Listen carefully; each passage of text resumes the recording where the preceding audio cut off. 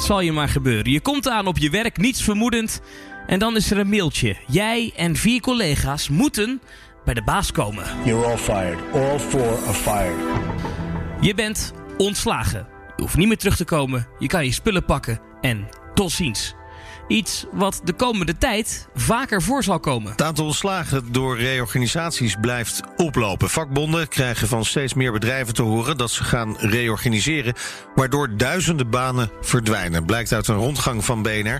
Ja, en dat heeft natuurlijk allemaal te maken met corona. Maar wat dan? Je krijgt te horen dat je eruit vliegt bij een reorganisatie. Wat is het eerste wat je moet doen en wat moet je vooral niet doen? Tijd om dat eens uit te zoeken. Mijn naam is Thomas van Groningen en dit is Helder.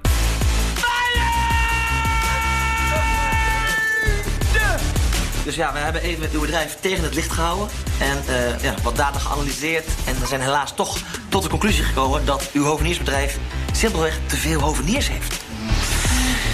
Dus ja, ons advies zou toch klinken: ontsla een van de 2 hoveniers. Helder. Ja, en we kunnen er nou wel grappig over doen met dit soort grappige filmpjes van de cabaretiers van Clickbait. Maar in werkelijkheid is het natuurlijk helemaal niet grappig.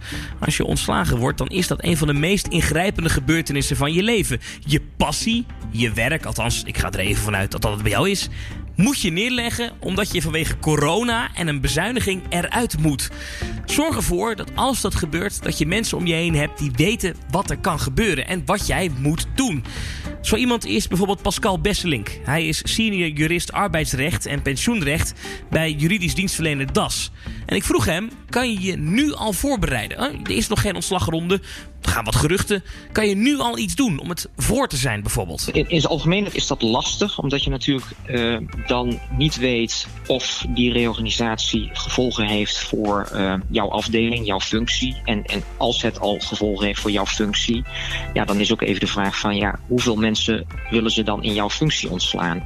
Wat denk ik wel goed is om te bedenken is dat er altijd een bepaalde ontslagvolgorde geldt. Dus op het moment dat er meer mensen werkzaam zijn in dezelfde functie als die jij verricht, ja, dan is het zo dat die functie die wordt dan opgedeeld in leeftijdscategorieën. En binnen iedere leeftijdscategorie komt dan degene met het kortste dienstverband als eerste voor ontslag in aanmerking. Dus ja, daar zou je wel alvast onderzoek naar kunnen doen. Maar ja, meer dan dat, uiteraard altijd advies. Je kunt je alvast juridisch laten adviseren over de algemene uitgangspunten. Maar meer dan dat kun je in dat stadium nog niet doen.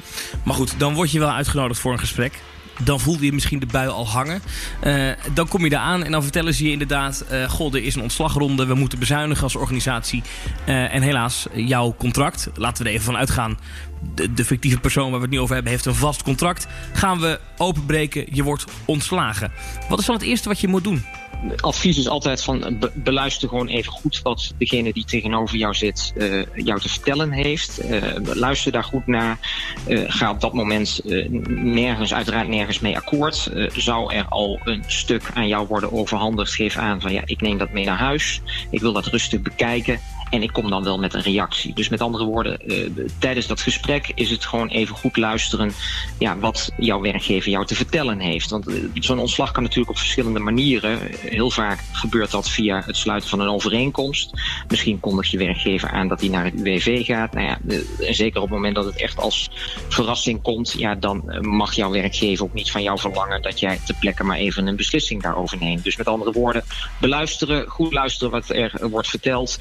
En vragen of datgene wat is aangekondigd op papier kan worden gezet, zodat je dat mee kunt nemen. Heeft u de indruk dat dat meestal netjes gebeurt in Nederland? Dat werkgevers dit wel serieus nemen en niet mensen overhaast in een overeenkomst dwingen of in ieder geval intimideren? In de meeste gevallen wel, en zeker sinds invoering van de wet werk en zekerheid. Want wat is er toen gebeurd? Toen is in de wet gekomen dat als een werknemer een vaststellingsovereenkomst overhandigd krijgt en die zou hem tekenen, dan heb je altijd nog het wettelijke recht om binnen 2 weken nadat je hebt getekend die overeenkomst nog te ontbinden. Dus met andere woorden, en dat kan overigens zonder opgaaf van redenen. Dus met andere woorden, zou je al, en dat is natuurlijk in het algemeen nooit verstandig om te doen, maar zou je toch direct tekenen en je zou achteraf bemerken van ik heb iets getekend waar ik helemaal niet achter kan staan, dan kun je dat contract ontbinden. En dat weten de meeste werkgevers ook. Dus het heeft ook vanuit werkgeversbezien ook helemaal geen zin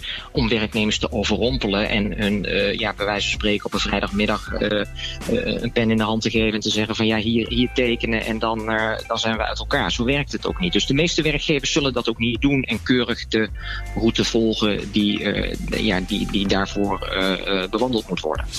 Trying to get ahead. Well, I'm sorry. There's just no way that we could keep you on. But I don't even really work here. That's what makes this so difficult. Als ze jouw vaste arbeidscontract ontbinden, dus je echt ontslaan, heb je altijd recht op een vergoeding, toch? Ze kunnen je nooit met lege handen wegsturen. In de wet is bepaald dat op het moment dat de arbeidsovereenkomst wordt beëindigd op initiatief van de werkgever, je recht hebt op een transitievergoeding. Dat is echt wettelijk bepaald. Dat geldt op het moment dat er een ontslag plaatsvindt via het UWV of een tijdelijk contract niet wordt verlengd, dus door de werkgever wordt beëindigd.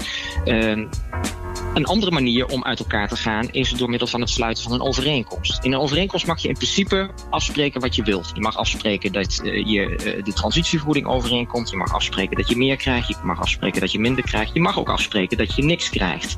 Nou goed, de werknemers zullen dat natuurlijk niet zo snel doen. Maar in een contract mag je afspreken wat je wilt.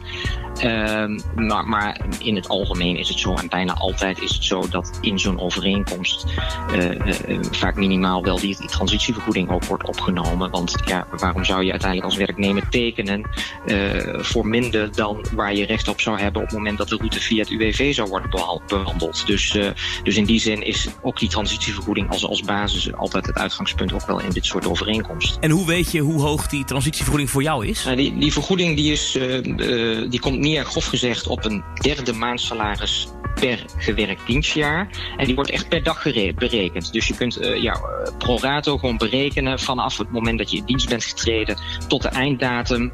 Dat doe je maal 1/3 per gewerkt dienstjaar of een gedeelte daarvan. En dan rolt daar uiteindelijk een bepaald bedrag uit. En dat derde maandsalaris per gewerkt dienstjaar, dat is dan het vaste loon, vermeerderd met 8% vakantietoeslag en eventuele vaste andere emolumenten, zoals dat dan mooi heet. Dus denk bijvoorbeeld aan een 13e maand op het moment dat je die als vaste arbeidsvoorwaarde hebt of een vaste eindejaarsuitkering. Nou ja, goed, dat wordt allemaal bij elkaar opgeteld en daar wordt dan uiteindelijk een derde van genomen. Dus dat is, en er zijn ook modelletjes voor, dat is tot 2 cijfers achter de komma te berekenen. Ja, en dat moet je altijd even doen dus. Dat kan je online gewoon doen. Want dan weet je welk bedrag, als ze daaronder gaan zitten, dan moet je wel aan de bel trekken natuurlijk.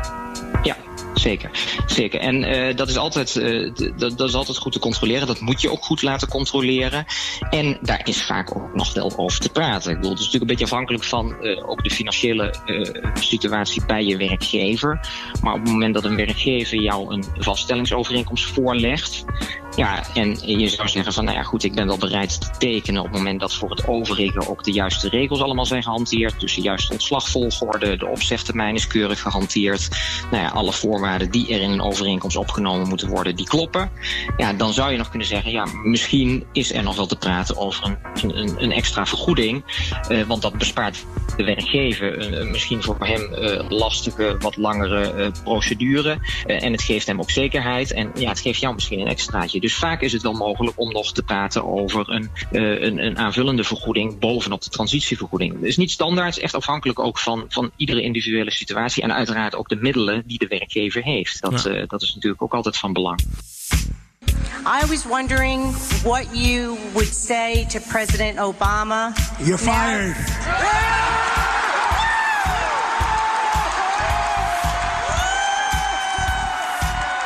Zou u het aanraden om iemand mee te nemen naar die gesprekken? Het is nooit onverstandig. Aan de andere kant, het is ook niet per se noodzakelijk, omdat een werknemer er gewoon recht op heeft om datgene wat uiteindelijk wordt voorgesteld, om dat op papier te krijgen. En op het moment dat je het op papier hebt gekregen, dat is dan ook het moment dat je je daarover goed juridisch kunt laten adviseren. Dus heb je een overeenkomst, die heb je meegekregen, dan heb je, normaal gesproken krijg je dan gewoon een redelijke termijn om daarover na te denken, om je daarover te laten adviseren. En dan kun je eens rustig gaan kijken, klopt alles wat in die overeenkomst staat. En dan kun je vervolgens alsnog daarop reageren. Misschien klopt alles, nou dan kan het getekend worden, maar misschien zitten er, en dat komt vaak voor, toch wel punten in die aangevuld moeten worden of net wat aangescherpt moeten worden. Of misschien wordt er nog wel over onderhandeld over de hoogte van de vergoeding. En ja, die mogelijkheid die moet je gewoon krijgen en die geven de meeste werkgevers ook wel. En wat nou als je vindt dat niet jij, maar Pietje van de afdeling eigenlijk ontslagen had moeten worden? Want die is bijvoorbeeld minder lang in dienst. Of je vindt het niet eerlijk. Of je vindt dat jij beter bent dan die andere collega. Hoe moet je dan reageren? Ja, dat is wel een belangrijk punt. Want eigenlijk is dat ook de voorvraag die je jezelf moet stellen. Hè? Klopt het wel dat jouw werkgever jou voordraagt voor ontslag? Daarvoor gelden bepaalde regels. Dat is het afspiegelingsbeginsel. Dus per categorie functies wordt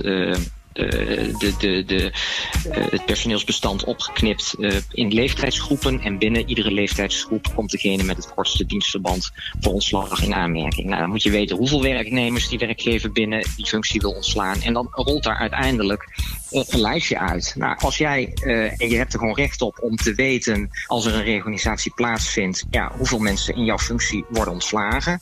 En je hebt er ook recht op om te kunnen controleren of dan de juiste volgorde wel is gehanteerd. En is dat niet het geval, dan heb je natuurlijk als werknemer wel een zaak richting je werkgever. Dan kun je 2 dingen doen. Dan kun je zeggen van ik ben helemaal niet aan de beurt, dus ik ga überhaupt niet akkoord met een overeenkomst. Heb je zoiets van, ik wil best instemmen, maar ik weet dat niet de juiste ontslagvolgorde is gehanteerd. Ja, dan geeft dat natuurlijk ook wel ruimte om te zeggen van ik wil best mijn handtekening zetten, maar dan moet daar gewoon een hogere vergoeding tegenover staan. En dan heb je in die zin wel een wat betere onderhandelingspositie. Dus dat is wel een heel belangrijk punt om goed te bekijken. Ander punt is dat een werkgever ook altijd moet onderzoeken of eventuele herplaatsing mogelijk is. Dus stel, jouw functie komt te vervallen, maar je werkt voor een groot bedrijf en er zijn andere functies die jij mogelijk uitstekend kunt verrichten. Dan zal een werkgever moeten kijken of eventuele herplaatsing, al dan niet door middel van om- of bijscholing, of herplaatsing niet mogelijk is. En dat is ook een punt waar je soms nog wel verweer op kunt voeren op het moment dat dat niet correct is toegepast. Dus in die zin zijn er soms wel degelijk nog gronden om te zeggen van ik zie dat hier de regels niet goed worden toegepast. Ja, maar dat zijn wel momenten dat je iemand nodig hebt, waarschijnlijk. Dat je echt een advocaat moet gaan bellen.